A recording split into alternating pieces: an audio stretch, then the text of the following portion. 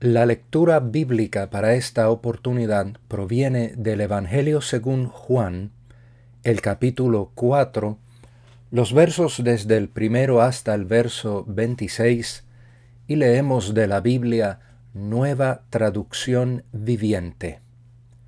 Dice así la Escritura Sagrada. Jesús sabía que los fariseos se habían enterado de que él hacía y bautizaba más discípulos que Juan, aunque no era Jesús mismo quien los bautizaba, sino sus discípulos. Así que se fue de Judea y volvió a Galilea. En el camino tenía que pasar por Samaria. Entonces llegó a una aldea samaritana llamada Sicar, cerca del campo que Jacob le dio a su hijo José. Allí estaba el pozo de Jacob, y Jesús, cansado por la larga caminata, se sentó junto al pozo cerca del mediodía. Poco después llegó una mujer samaritana a sacar agua, y Jesús le dijo: «Por favor, dame un poco de agua para beber». Él estaba solo en ese momento, porque sus discípulos habían ido a la aldea para comprar algo de comer. La mujer se sorprendió, ya que los judíos rechazan todo trato con los samaritanos. Entonces le dijo a Jesús: «Usted es judío, y yo soy una mujer samaritana. ¿Por qué me pide agua para beber?»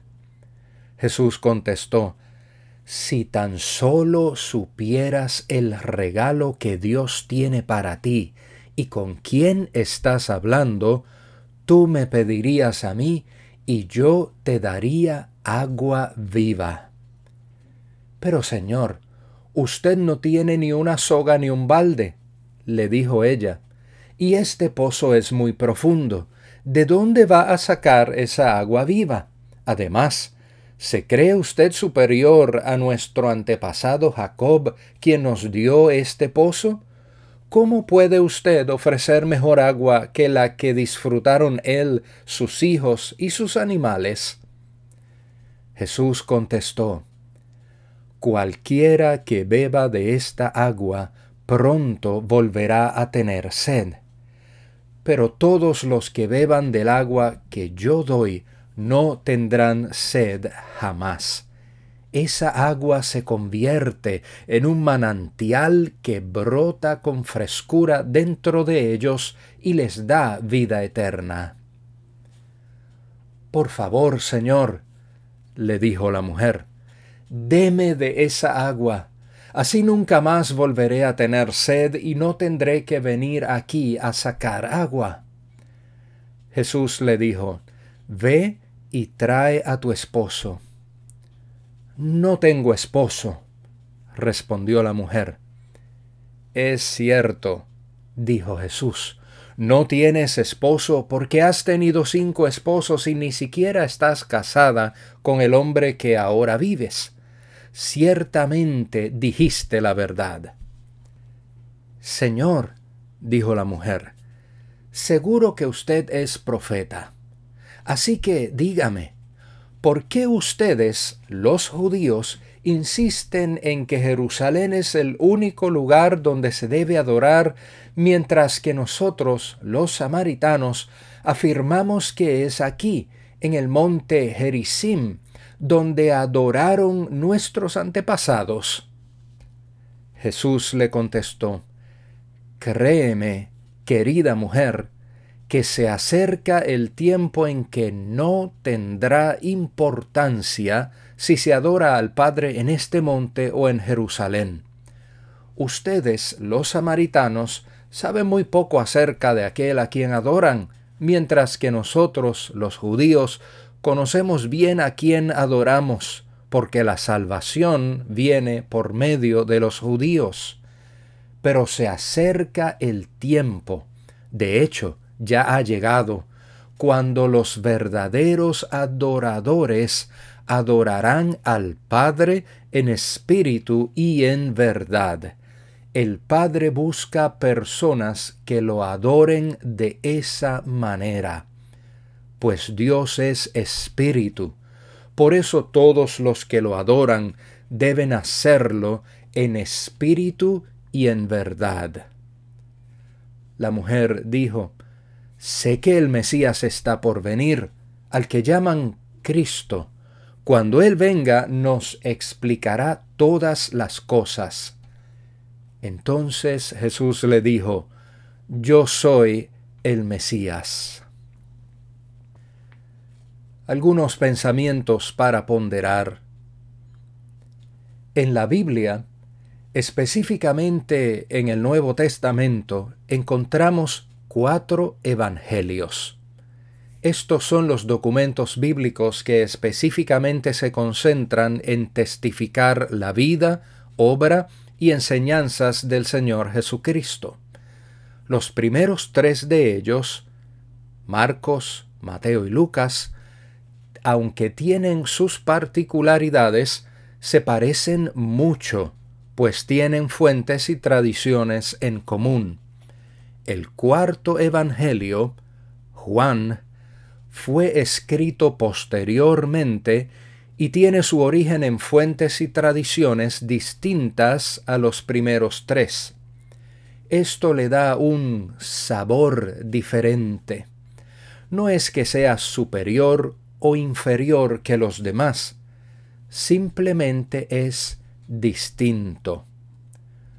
Uno de los rasgos que distinguen a Juan de los otros evangelios es que sus narraciones son elaboradas y extensas, muchas veces caracterizadas por largas conversaciones entre Jesús y diversas personas. En el capítulo 3 encontramos una singular conversación de Jesús con un líder religioso llamado Nicodemo. De esa conversación recibimos el concepto de nacer de arriba o nacer de nuevo como expresión para referirse a la nueva vida que encontramos en el camino del Señor. También en el capítulo 3 leemos lo que es considerado por muchas personas como los versos más importantes del Evangelio. Porque de tal manera amó Dios al mundo, que ha dado a su Hijo unigénito, para que todo aquel que en Él cree no se pierda, sino que tenga vida eterna. Porque Dios no envió a su Hijo al mundo para condenar al mundo, sino para que el mundo sea salvo por Él. Capítulo 3, verso 16 y 17. El capítulo que hoy leemos también contiene una extensa conversación. Es importante observar con quién Jesús está conversando allí. Una mujer samaritana. En aquel tiempo y aquella cultura, dicho encuentro resultaba escandaloso. En primer lugar, porque no era visto con buenos ojos que un hombre conversara con una mujer en un lugar público. Tal encuentro era considerado por la tradición como algo moralmente cuestionable. En segundo lugar, porque los judíos y samaritanos, aunque compartían las mismas raíces hebreas, arrastraban una enemistad que había durado siglos, a partir de la división de Israel en el reino del norte y el reino del sur. A Jesús no le importó romper las barreras de costumbres, tradiciones y enemistades para tratar a aquella mujer con la dignidad y respeto que toda persona merece por el simple hecho de ser humana. Esto cobra singular importancia en nuestro contexto social tan marcado por barreras que fragmentan la sana convivencia, por razones que incluyen, pero no se limitan, a causas políticas, étnicas, económicas y religiosas. Nada debe impedirnos fomentar el trato amable y civil, indistintamente de las diferencias que podamos tener. La conversación, como indicamos, es extensa y abarca muchos temas que van más allá de los versos que hoy leemos. Pero hay una expresión que llama mucho mi atención a la luz del contexto que estamos viviendo.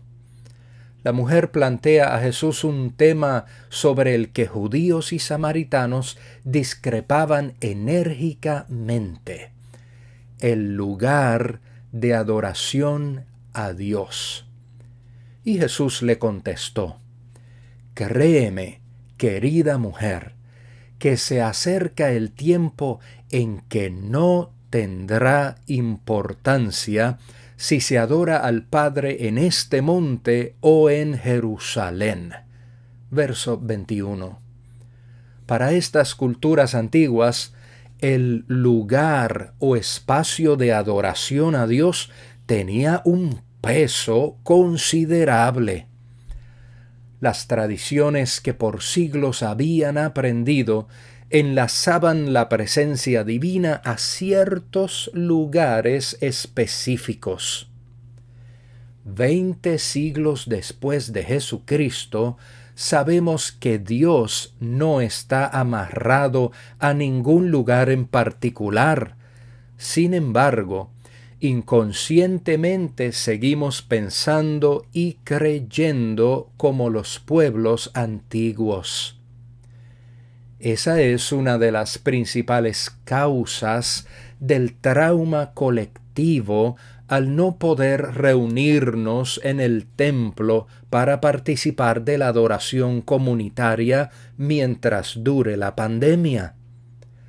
Por ello, hoy cobra pertinencia singular la enseñanza de Jesús a la mujer samaritana. En última instancia, el lugar de adoración no es lo más importante. Ya llegará el día en que podamos reunirnos físicamente en un mismo espacio para compartir la adoración a Dios. Y ciertamente será una ocasión de gran alegría colectiva. Pero el confinamiento y las cuarentenas presentes no son impedimento para que sigamos adorando al Señor y siendo iglesia del Señor mientras dure la crisis de salud pública. En Samaria, en Jerusalén, en Miami, en Hialeah, en Aventura, en el templo, en la casa o donde quiera que estemos, lo importante es que adoremos a Dios de todo corazón, con total sinceridad, como dijo Jesús, en espíritu y en verdad. Soli Deo Gloria.